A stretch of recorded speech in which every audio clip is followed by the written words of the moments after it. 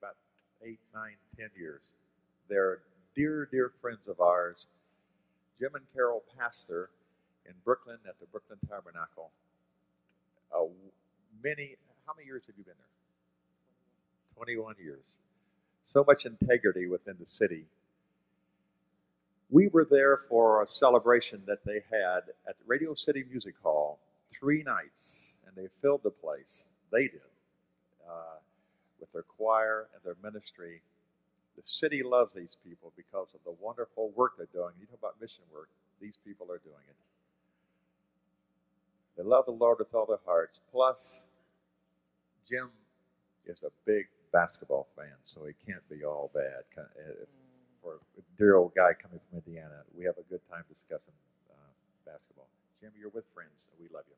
Speak to us. Thank you.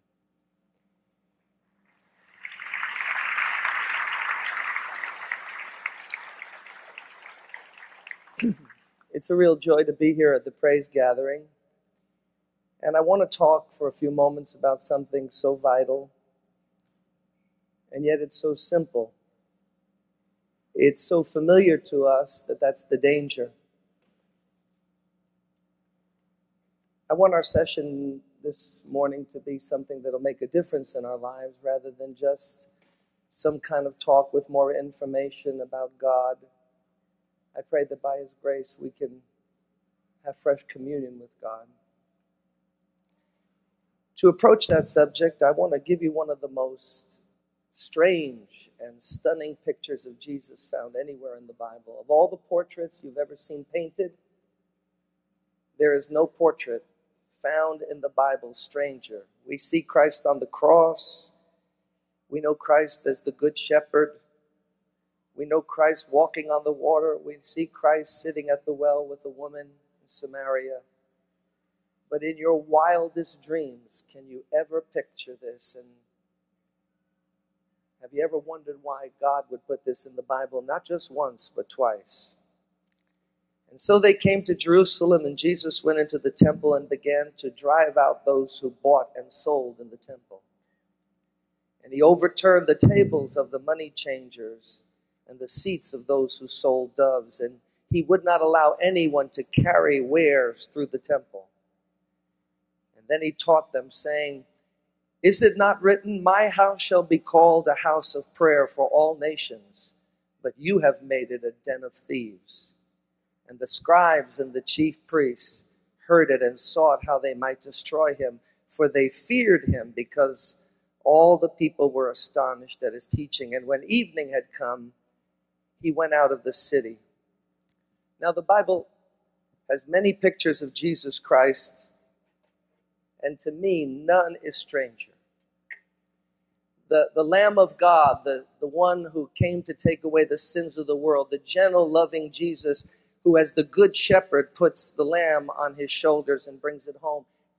And yet in this portion of Scripture, we see Jesus physically emoting in a way that is really hard for us to picture. That He would actually take tables and overturn them and throw money on the ground. That He somehow, all by Himself, with no armed helpers, the disciples were passive in this, that He would stop people from carrying their merchandise, and just by a word of authority said, "Get out of here with that. You can't bring that through the court." And that He would go to the people who sold the oxen and the sheep and the doves for the poor people, and He would say, "Out, get your business out of here." I mean, it's an amazing picture of Jesus Christ. The loving Jesus that we know, we think that for Him, anybody to be that irate and physical must mean they're not in the Spirit. But this is Jesus Christ. And what's strange about this is not the first time this has happened. I read from Mark.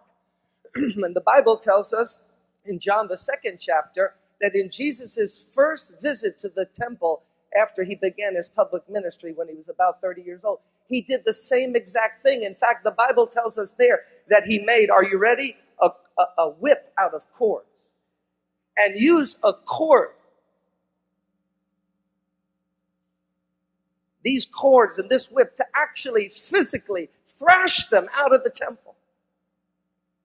Now it's 2 years later from there, and now he's getting ready to face Calvary, and he comes back to the temple and he cleanses it again. Why would God put something so stunning in the Bible that he would go into the holy temple of God and get so physical and so irate and said, "You've made it a house of merchandise. You've made it a den of thieves. Get out of here. Is it not written, my Father's house shall be called a house of prayer?"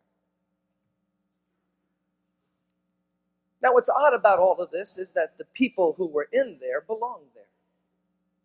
The people who were selling the animals had to be near the temple precincts because there was no way to offer the sacrifices prescribed in Leviticus and the books of Moses unless somebody could have those animals available for you. You couldn't be carting these animals from your home or all through the streets of Jerusalem. So those people belonged there. But they had put a gouging uplift on the price. They were making money hand over fist, taking advantage of the fact that they were the ones who could assist, and they were hiking the prices up so that people were getting taken advantage of. And the money changers, you had to pay the temple tax if you were a good Jew, and you couldn't use Greek or Roman money. You had to actually use the special coins that were minted in Jerusalem itself. So those money changers were there to take your money from wherever you came from, Macedonia or whatever, and you changed your money so that you could make the proper donation. But they were once again tacking on big-time profit. And the people carrying stuff through the temple, actually the writers of that time tell us that instead of going around the temple, they said, let's take a shortcut. And they went through the court of the Gentiles, right through the temple, carting their stuff, making the house of God a shortcut to big-time money. And Jesus, with his whip made of cords, and Jesus somehow physically, with just his presence and his authority, just thrashes them out of there and kicks them all out. Before I get to my main point, it does remind us that all of us who are involved in singing in choirs and preaching the gospel and pastoring churches and gospel singing, whatever the style is, and you who are Sunday school teachers, because I know there's a lot of influence in this room right now. You're going to go back. A lot of you are leaders in the place where you came from. Boy, does that challenge us to remember that it's not if you're doing God's work, it's how you do God's work. For the Bible tells us that one day Jim Cymbala is going to stand at the judgment seat of Christ, and God's going to ask me why I pastored the Brooklyn Tabernacle and with what spirit. You see, these people were in the temple, but they didn't have the spirit of the temple.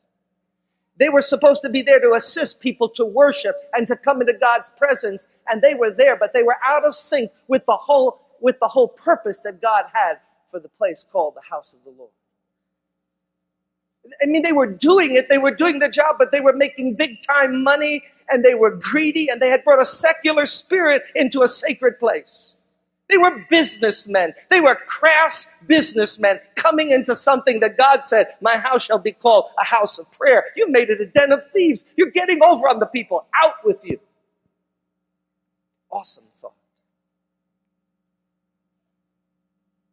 And in a day when gospel music and gospel preaching and gospel work can become so mechanical or oriented toward me, myself, and I, it reminds all of us today here at the Praise Gathering that as we go back to our separate duties, that we have to do God's work with God's Spirit. We have to do God's work and approach it with God's heart, because one day, it doesn't matter if your friends approve of you, it doesn't matter how many albums you sell or how popular Jim Cymbala is or if he writes a book. One day the Bible says, I'm going to stand in front of the one whose eyes are like fire, and I can't get over on him. All of you that sing in that choir, it's not just if you're on your note, it's why you're on your note. It's the spirit that you do in it. Am I doing it for the glory of God? Do I really care about those people in New York City? I mean, am I preaching just to put on a show and get through another service? Or does my heart really radiate with God's love? And am I saying the things that he wants me to say with the spirit he wants me to say them in? Why are you teaching that Christian ed class, that Sunday school class? Why are you singing in that choir? Why do you serve? The Bible says that when Jesus went into the temple, he reminded them, this is not your house. This is my Father's house. And my Father's house has to be run my Father's way. And when you touch something sacred in a secular way, I'm going to kick you all out of here. And even though he's not walking through churches today and kicking people out, there is going to come that day when Paul says we'll all stand at the judgment seat of Christ, and we're going to have to give a review to the Lord. And we will be reviewed on why we did what we did and how we did it. But that's not my main point this morning. But that's a well-taken point for all of us. Not only on the crass business side of money, because it's so easy to make gospel work, just another way to make a living. That's what these people were doing. They weren't interested in people getting in contact with God. They were making a living out of it. But as we do God's work, we must not rob the glory that is only due to him. Whenever we do and whatever we say, the Lord wants to remind us through this that all the glory and all the honor must go to Jesus Christ. But the thing that really provoked Jesus into this angry tirade was this. He said, you men don't even understand about my Father's house. You've revised, you've given your opinion about the temple, but the temple doesn't belong to you. My Father's house shall be called a house of prayer, and you've made it a den of thieves. This is a first principle of religion, so listen closely. Jesus said, my house, my Father's house, shall be called a house of prayer. The atmosphere of my Father's house is supposed to be prayer. The atmosphere around the things of my Father must be that aroma of people opening their heart and coming to my Father in worship and in petition and supplication. And instead of keeping that atmosphere and aiming at that atmosphere and understanding my Father's purpose, you've made it a place just to make a buck. So out with you. My house shall be called a house of prayer.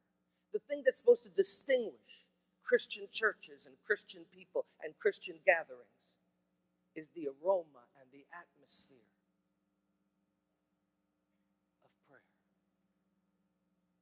You might say, well, Pastor Cymbala or Brother Jim, that's not our style. We come from a different tradition. It doesn't matter what your tradition is or what my tradition is. It's his Father's house. And his Father says, in my house it shall be a house of prayer and supplication.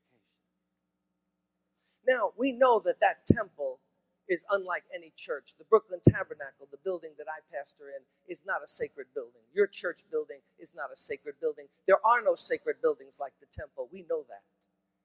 That temple that sat there in Jerusalem, which now the Mosque of Omar sits on that land, was the only place that God said the brazen altar could be put and the animal sacrifices could be given. It was the only geographical spot in the world where the holy place and the Holy of Holies could be. So what I'm not trying to say today is that in our churches, there's some counterpart to the temple. We know that. In fact, the Bible says we're the temple of the Holy Spirit.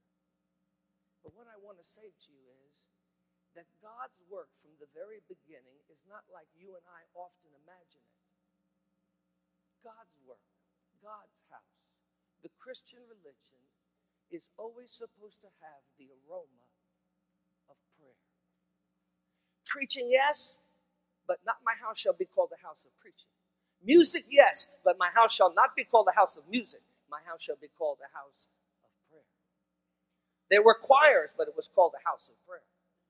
There was the reading of the word, but my house shall be called a house of prayer. So the Bible tells us that when Jesus Christ died and resurrected and went back to heaven, and he began his church, which the gates of hell shall not prevail against, he kept the same line running through the formation of the church, which was in his Father's house. Have you ever noticed that the Christian church was not born while someone was preaching, but while people were praying? Have you ever noticed that in the second chapter of the book of Acts, when the church was born, they were doing nothing but just waiting on God and praying? And they were just sitting there. And as they were praying and worshiping and waiting and having heart communion with God, and God shaping them and cleaning them out and building faith into them and doing those heart operations that only the Holy Spirit could do, the church was born. The Spirit was poured out. My house shall be called house of prayer. In the 4th chapter, Peter and John are arrested. And they're slapped around and threatened. Don't you preach anymore in that name. And what do? They don't go and protest. They don't go to the Supreme Court. They don't try to get some political leverage. They go back to a prayer meeting.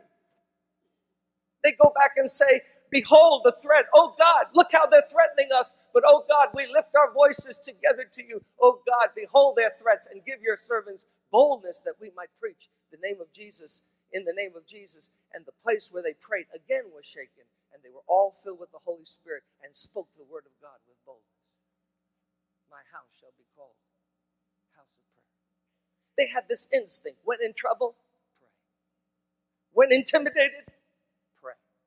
When challenged, pray. When persecuted, pray. When you're in trouble, pray. In fact, this thing called prayer, whatever it is so unique. It's not like what we're used to. We talk about pray, we say prayers. A lot of them are mental prayers. This thing called praying is so deep that when the Apostle Paul got converted, and he was first Saul of Tarsus, this violent persecutor of the church, Jesus went to Ananias, and the Lord appeared to Ananias in Damascus and said, go to this man, this Jew, this church persecutor named Saul of Tarsus, and pray for him. And Ananias said, I know about this man. This man is trouble with a capital T. And Jesus said, as if this was proof that everything had changed. No, Ananias, you can go, for behold, he prayed. He prayed. You can go now because he's in that room blind somewhere waiting for you, because he actually, for the first time in his religious life, is offering a true prayer. And because he's praying, you can go and not be afraid. It was as if that was the sign whether somebody was the real deal with God. Behold, he prayed. And that same Apostle Paul, when he writes to Timothy and he wants to encourage him how to do God's work, he says this, first of all then, I want supplications. First of all, in your church, Timothy, first of all, before anything else, supplications and prayers and intercessions and thanksgiving to be made for all men. That's first of all. It doesn't matter what your tradition is or what American Christianity says. The Word of God says, first of all then, I want supplications, because we got to remember, Timothy, my house shall be called a house of prayer. Later on in the same chapter, he says, and then remember, Timothy, I want men everywhere to lift up holy hands without wrath or doubting. And I want them to pray. That's the sign of a Christian church. Paul says, men praying with holy hands without wrath or doubting. In fact, the book of Revelation says that when the 4 and 20 elders fall at the feet of Jesus, they have these golden bowls. And you know what's in the bowls? This incense that is so fragrant to Christ. It's the prayers of the saints. I mean, what must prayer be to God that he keeps it in bowls in heaven? Just imagine when you and I kneel or stand or pray seated and we really open our heart to God, somehow those things are kept. They're so precious to God. My house shall be called a house of prayer. And we have, in the day that we live in, a lot of revisionism going on. But it's not coming from Washington, it's coming from the church. We're revising what a church is today. The Bible says, and they continued, the early church, they continued steadfastly in the apostles' doctrine and in fellowship and in the breaking of bread and in prayers. Now, we've revised that and said, if you can get people for 1 hour on Sunday morning in a building, that's the church. That's not the church. We can use every device we want to get people for 1 hour and keep it early and keep it moving and keep it going because people have important things to do that day. That's not the story of the Christian church. That might be the story of my church or your church, but that's not the church Jesus built. And the The history of revivals down through the ages have told us that whenever things have grown crass and commercial and secular and hard and worldly, God sends a revival. And what's always the sign of the revival? Behold, they pray. The church begins to pray. Moody goes somewhere in England and they begin to pray. Finney goes to upstate New York and they begin to pray. The Great Awakening happens in America and they begin to pray. Who was the fancy preacher? Nobody. They prayed. Where was the great music? Oh, they made great psalms, but that wasn't the great thing about it. It was they prayed. Prayer preceded it. Prayer kept it going. And the minute prayer ended, the Spirit of God lifted, and we got back into one of those tougher times for the Church of Jesus Christ. You folks, young people who are going to these schools, let me tell you, as someone who went to college as a basketball player on a full scholarship and traveled around the country playing basketball, never had the privilege of going to a school like you folks are going to. The greatest thing anybody can learn in this building is how to pray. How to call on God so that God intervenes in the situation. They continued steadfastly in the apostles' doctrine, fellowship, breaking of bread, and in prayers. And that's the church. And I talk to well-known ministers. I talk to men, if I mention their names, a lot of you would know a lot of their names, and they tell me privately off the record, hey, listen, I know I'm dazzling them with my books and my sermons, but Brother Jim, something's wrong, because except for Sunday morning, 1 hour, I can't get a soul into the church. If I called a prayer meeting, not 1/10 of the congregation would come. They'll pay $20 for a concert, but Jesus can't draw. They'll pay all kinds of money to hear somebody do something, and that's wonderful. I'm all for that. But doesn't it awaken us that if the prayer meeting was called, that nobody would come when God said, my house shall be called a house of prayer. My house shall be called a house of prayer. And you represent all kinds of cities, and just ask yourself that question, the city you live in. What church do you know takes a night, a prominent night, with all the leadership there and says, if prayer is so great, and his house shall be called a house of prayer, and we have all these promises, ask, you shall receive, seek, you shall find, knock, it shall be open. And all of those promises, call unto me and I will answer you. You would think the Christian church would say, time out. We're going to pray because God said when we pray, he'll intervene. The truth of the matter is, in the city I live in, New York, and the same is for Chicago and Philly and all of that, who are we kidding? More people are turning to crack than to Christ. There are more people trying crack than are getting baptized in water. That's the real deal. And preaching is not going to do it alone. And teaching is not going to do it alone. My house shall be called a house of prayer. That's what brings God's power and grace into a situation.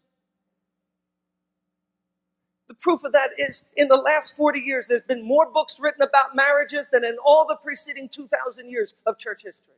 More books in the last 40 years on marriages. Go to any pastor in America and ask him if there aren't more problems per 100 marriages today than at any time. And we have the most books. We got all the how-tos, but what we're missing is the grace of God. My house shall be called a house of prayer. A couple that prays together stays together. A church that prays together stays together. There'll be difficult moments. I'm not being simplistic, but God's word is true. Call upon me and I will answer you. I'll show you things you can't even imagine. Just give me a chance. There's more books on child rearing, quality time with your children ad nauseum. Talk to any pastor. There's more problem with children, young people in the church per 100 young people than at any time previous. Not because we're lacking knowledge. It's not because we're lacking how-to, and all of that has its place. But brother, sister, when the rubber meets the road, we need the power of God. We need the grace of God. And listen to the promise as I come to a close. Therefore, let us come boldly to the throne of grace, so that we might receive grace and mercy to help us in our time of need. It doesn't say, therefore, let us come to the sermon. We in America have made the sermon the centerpiece. God never intended the sermon to be the centerpiece. The preacher, if he does his job, is supposed to get people to come to the throne of grace. Why? Because it's at the throne of grace that God gives grace and mercy. If a singer, a gospel singer, really does his job, and every gospel singer, listen to me, you're going to answer up one day because God's going to say to you, did you bring people to where the action was at the throne of grace? If you just entertained them, if you just tickled them and gave them a little warm, fuzzy moment, woe unto you, because at the throne of grace, I could have changed their life. Pastor Cymbala, did you bring the people and dazzle them with your footwork and try to be clever, or did you make Jesus wonderful so that they could come to the throne of grace? Therefore, let us come boldly to the throne of grace. That's why Jesus ascended to the right hand of the Father, so that he could make a way so that me, with my problems, could go and receive grace and mercy to help me. Coming apart here.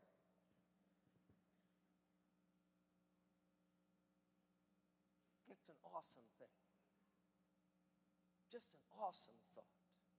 That we've created a religion kind of our own. And sometimes his house shall be called a house of prayer. In a lot of churches and a lot of services, you have everything but prayer. You have talks, readings, talent, choir, and my wife conducts a choir. I'm all for those things, but you get what I'm driving at? If it doesn't end up with somebody touching God and praying, who are we kidding? We need the Lord. For someone who's so ill-prepared as myself for the ministry, it seems to me that God has chosen, among other things, to make my wife and I example of those foolish things that confound the wise. My wife writes music and directs the Brooklyn Tabernacle Choir, and she neither reads nor writes music. She's never been trained. She doesn't know what she's doing. She just does it.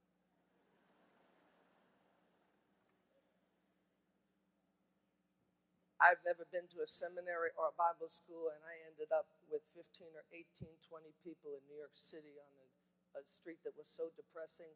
Our church was so depressing, I didn't want to go, and I was in charge.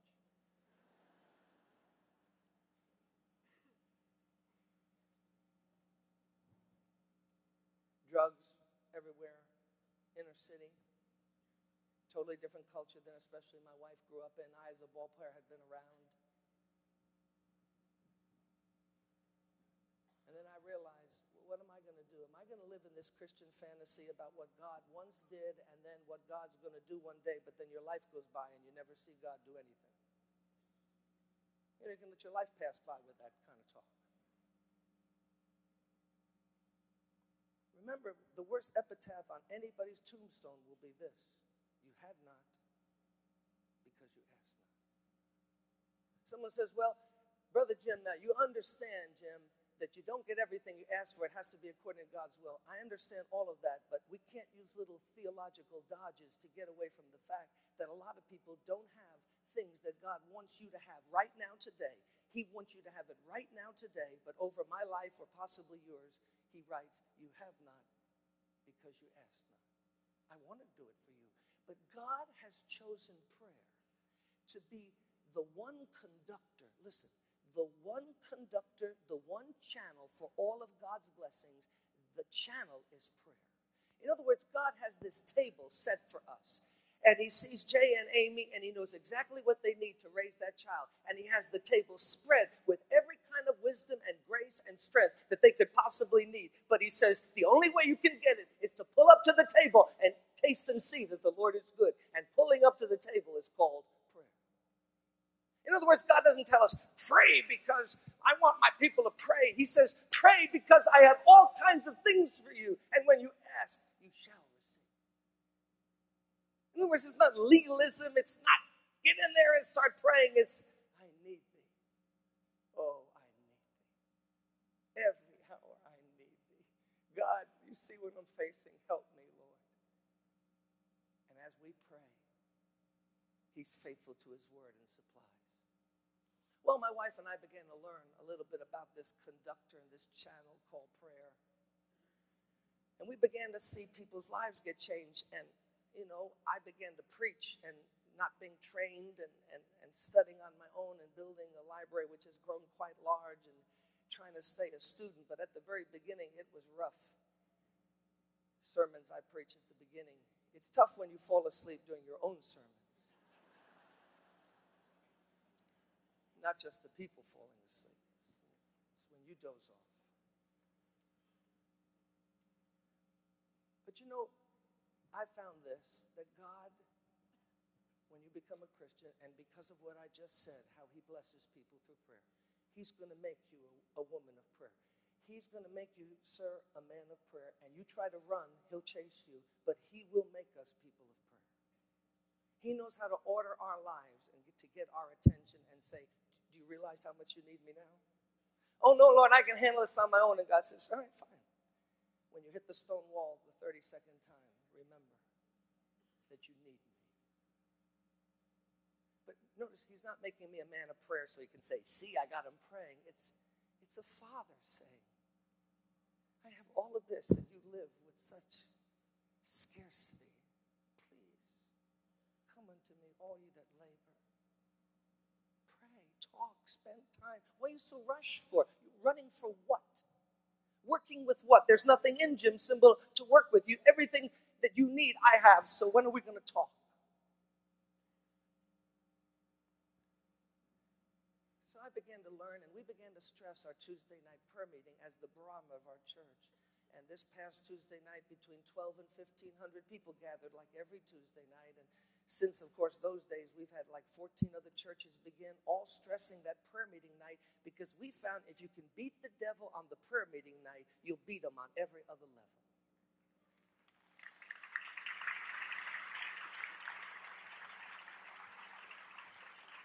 And that's the way it is in our personal lives. If you can beat the enemy in prayer, you can beat him on every level. You will read the word. There's grace flowing through your life. You have an appetite for the things of God. So from me standing in front of 2 people on a Tuesday night, I used to do that. First offering I took on a Sunday was $85, tithes and offerings. And I had a daughter named Chrissy, who was about a year old. My wife took a second job. I took a second job. But the people began to pray. But in closing, let me just tell you some of the last lessons I've learned about this wonderful truth, because I'm not trying to preach down to anyone. I'm preaching to myself as I'm talking to you. About 8 or 9 years ago, my daughter, who is here today, she got away from us. She got away from not only us, she got away from God. She got away from our house. And my wife and I went through a 2.5-year-long nightmare that I don't want to go into. But I promised God, as I was getting at the end of it, that as he brought me through it, that wherever I got a chance, I promised God, no matter how hard it would be, as he's my witness today, no matter how hard it would be, I would tell people what God does in answer to prayer. You know what the feeling is, not to know where your daughter is? She grew up as a model child. I have 2 other children. Chrissy's now 25. I have a daughter 21 and a boy 18, but at that time Chrissy was about 17, 18, and it was, I'm talking nightmare. I'm talking about getting in my car and leaving my house to go to the church in the inner city where I'm going to face, 10 new people who visit who are HIV positive, and a battered woman, and no neat family units, and everything discombobulated, and I don't want to be the focus. I'm supposed to be there, Carol and I, to minister to them, but I'm crying from the minute I leave my door to the church and saying, God, my heart is broken, my nerves are shot. I've screamed, begged, pleaded, tried to use money, reasoned, cried, and she's getting worse. She's not getting better. And how am I going to minister? And we're starting other churches and renting Radio City Music Hall and starting new churches in the city and going to South America. And Carol's writing songs and making albums, but nobody knows, or very few people know, that we're hanging by a thread, my friend, by a thread. And all the times I drove and cried out to God, coming in and saying, God, please just get me through these 3 meetings. We have 11, 3:30, and 7:30 services, each about 2 hours long or more. And I'm just saying, God, please just get me through another Sunday. And God would just lift me, and I would have the grace to get through and minister to people, even though inside I was so just shaky. And I learned that when you pray, God comes. I learned that when you have no logical way to stand, God somehow, when you pray, gives you fresh feet and a fresh foundation. We have a prayer band in our church. It's a more important ministry than the 240-voice Brooklyn Tabernacle Choir. There's a prayer band that not only prays through each service, about 20 of them pray through each service on Sunday while I'm preaching and ministering there in a room locked away praying. But now they pray for several years now, from 2 in the afternoon till 6 in the morning. In the church, there's people praying every 7 days a week, 2 in the afternoon till 6 in the morning.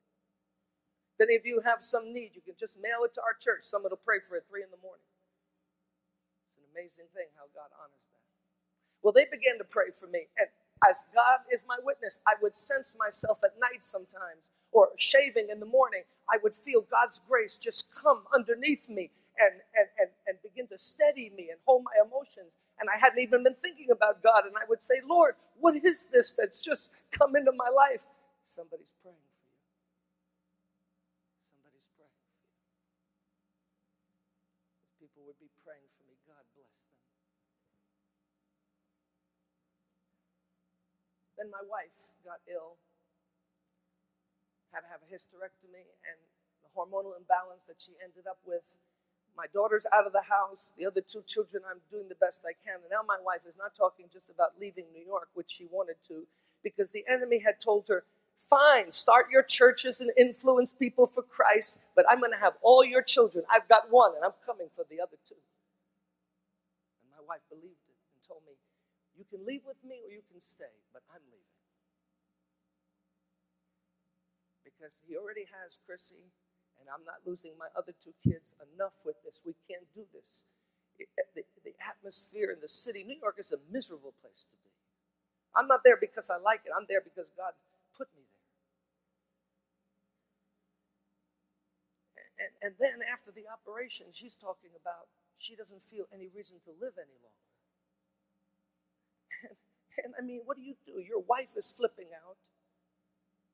Your daughters, you're preaching, you're doing all of these things. I'm just telling you, oh, how wonderful it is to know that at the throne of grace, no matter what's happening, God can lift you and hold you. What a wonderful God.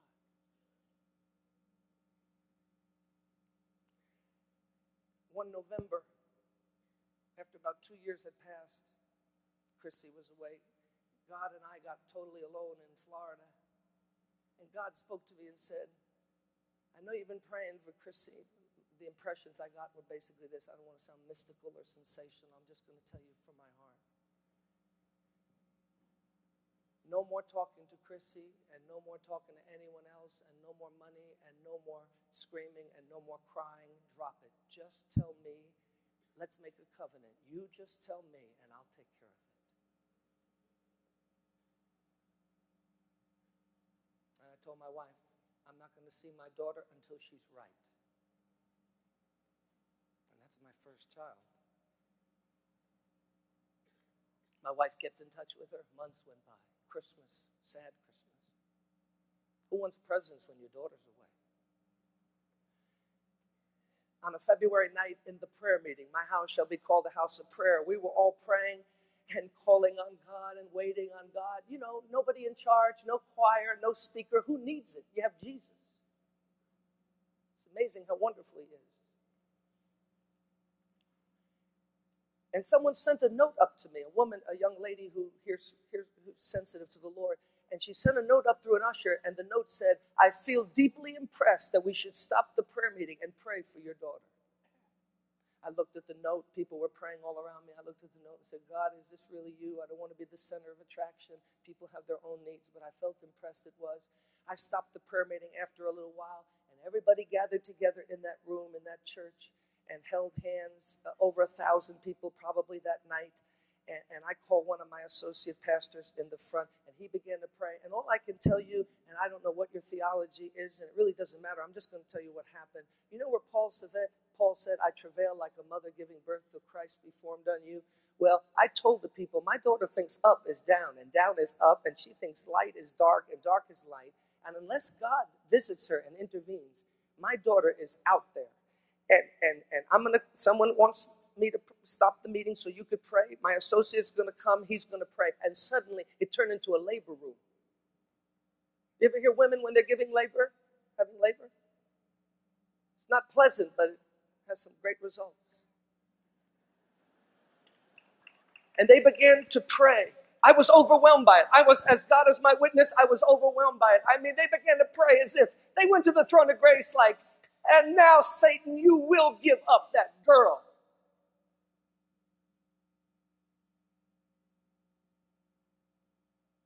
Jay, if you would just come, let's sing Pass Me Not, O Gentle Savior. And they prayed. I came home. My wife wasn't there that night, and over a cup of coffee at night, I told her, Carol, it's over. She said, what's over? I said, it's over. If there's a God in heaven, what I just experienced tonight, it is over, finito, it's over. Just about a day later, I was shaving. And my wife burst into the bathroom and said, Chrissy's here. I said, Chrissy, I hadn't seen her in 4 months. Chrissy, and you better go down. I went down the steps, and wiping off the shave cream, and on the kitchen floor was my daughter on her knees. And when I walked in the kitchen, she grabbed at my pants leg. She pulled it. She was weeping, and she said, Daddy,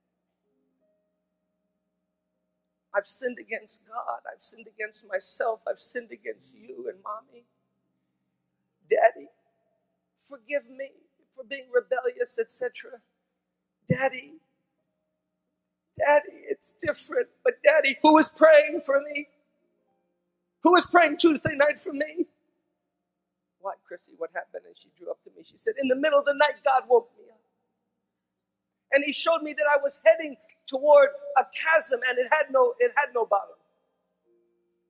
But Daddy, even as he showed me that and showed me how off I was, he put his arms around me and he showed me that he loved me and he had a plan for my life. And Daddy, I made it right with God. And I could tell by her face she was my daughter again, the one I had raised.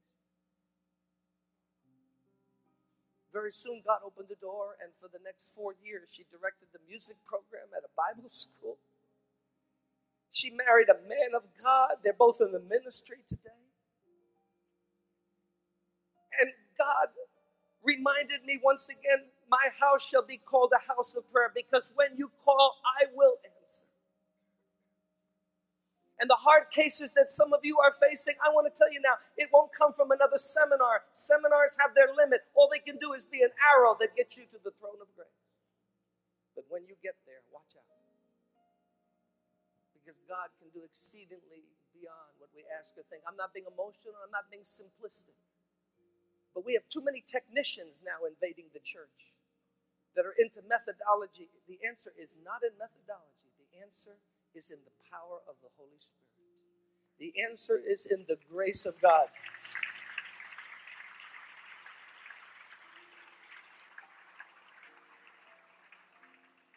Could you just close your eyes right now? They've given me permission, and I thank Bill and Gloria for this, and Randy and the folks who work here. Pass me not, O gentle Savior. Sing it with me. Hear my humble cry.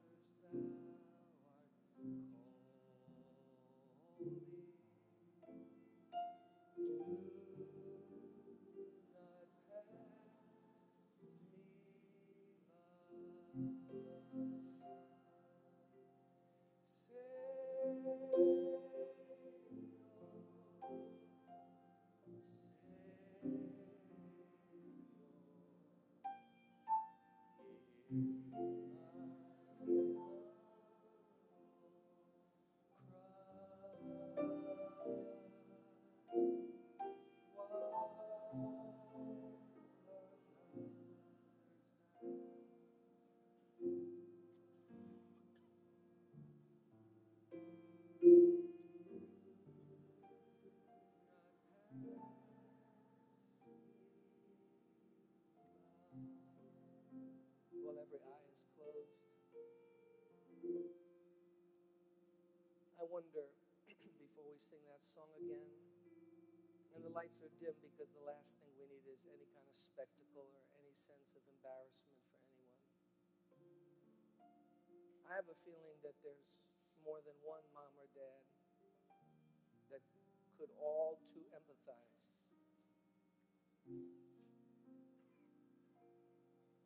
with what Carol and I went through. And you have a son or a daughter who's out there. Even some of them are in church, but you know they're out there. When you consecrated and dedicated them to God, this is not the end result that you knew God had in mind. They may be totally away from God and your house even, or maybe you could just sense there's like a hardness, a crust. They're just going through the motions, and the tenderness that you know they're going to need in life, tenderness to God is not there. Instead of worrying or just praying and crying about it, I'm going to ask as we sing that song again for every mom and dad or every grandma or granddad who has a grandchild that is a burden to you. You love them. And they've been reasoned with, they've been talked to, they know the Word of God. Now it's up to God. It's up to God, the Holy Spirit, to get them. We're not God. We can just bring it to God. Or maybe you're a husband or a wife and your spouse is not with you today and is not with the Lord, serving the Lord, and yet you got married in Christ. And now there's trouble in the house. Listen, those are the real battles of life. This stuff in Haiti and this stuff in the Persian Gulf, that's child's play compared to the real battles of life. I'm going to ask every mom or dad, grandparent or husband or wife who identifies with anything I've just said, would you stand right now wherever you are, and by standing, you're saying, I'm bringing that situation to the throne of grace. I'm not embarrassed. Just stand. That's it. Don't be ashamed. Pass me not, O gentle Savior. Sing with me, please.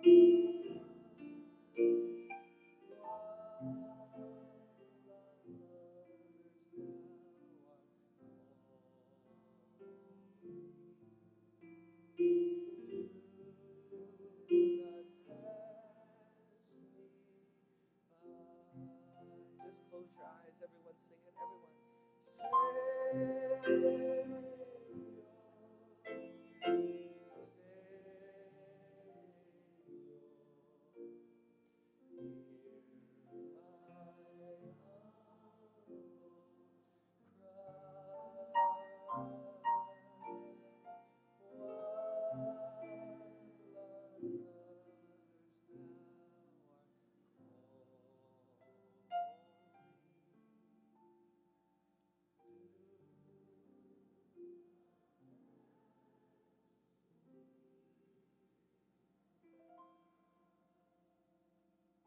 Father God, we come to you this morning. We sense your presence here. I've done my best to honor your word, God. We're not the ones who invented prayer. You're the one who called us to your side, to the throne of grace. And Lord, for these moms and dads who are weeping, some of them, over that son or that daughter, we understand, God. For those grandparents who are concerned about a grandchild or that marriage that's falling apart, God, we need your grace. We need your mercy, oh Lord. We need the Holy Spirit to come, and even as you've changed my daughter and countless other people who have been prayed for over the decades and centuries as Christians have called upon you, God, we ask you to do it again, oh Lord. We're coming to the throne of grace. We don't have the strength to do it. Our money won't do it. We're not smart enough to do it. We can't finesse it. We need an outright invasion of the Holy Spirit into that person's life. Wake them up in the middle of the night, oh Lord. While they're driving in a car, let them feel the glory of the Lord. While they're taking a shower, remind them of verses that were taught to them when they were children. But God, we're not going to hand them over to the enemy. We're going to fight the good fight of faith. We're going to pray, and we're going to keep praying. And after we pray, we're going to pray again. We won't let you go, Lord, unless you bless us. Unless you touch these situations by your grace.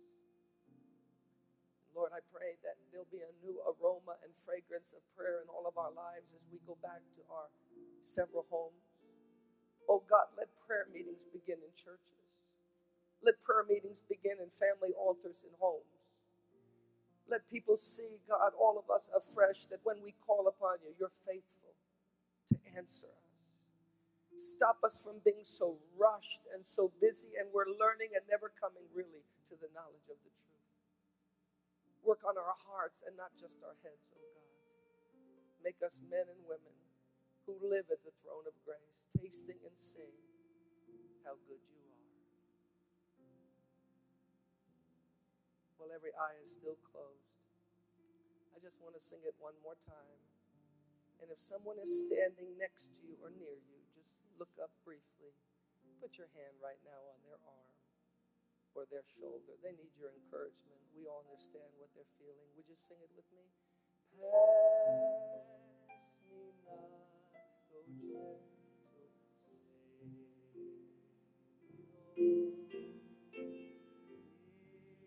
Hear my humble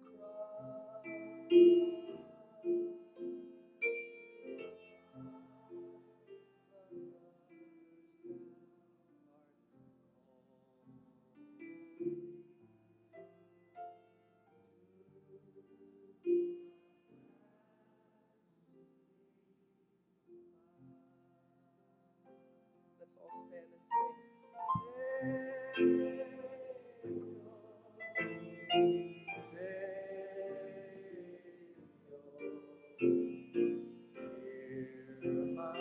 Hear my humble cry.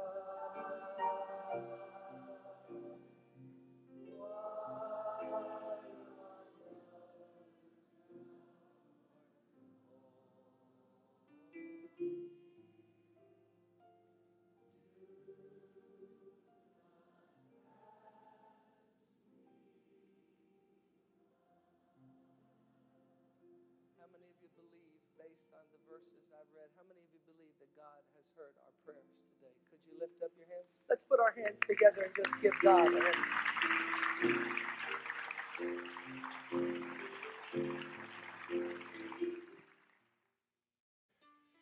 Hi, I'm Bill Gaither, and I can't tell you the joy that Gloria and I have had in this very room, sitting in heavenly places with some of the greatest people on this earth.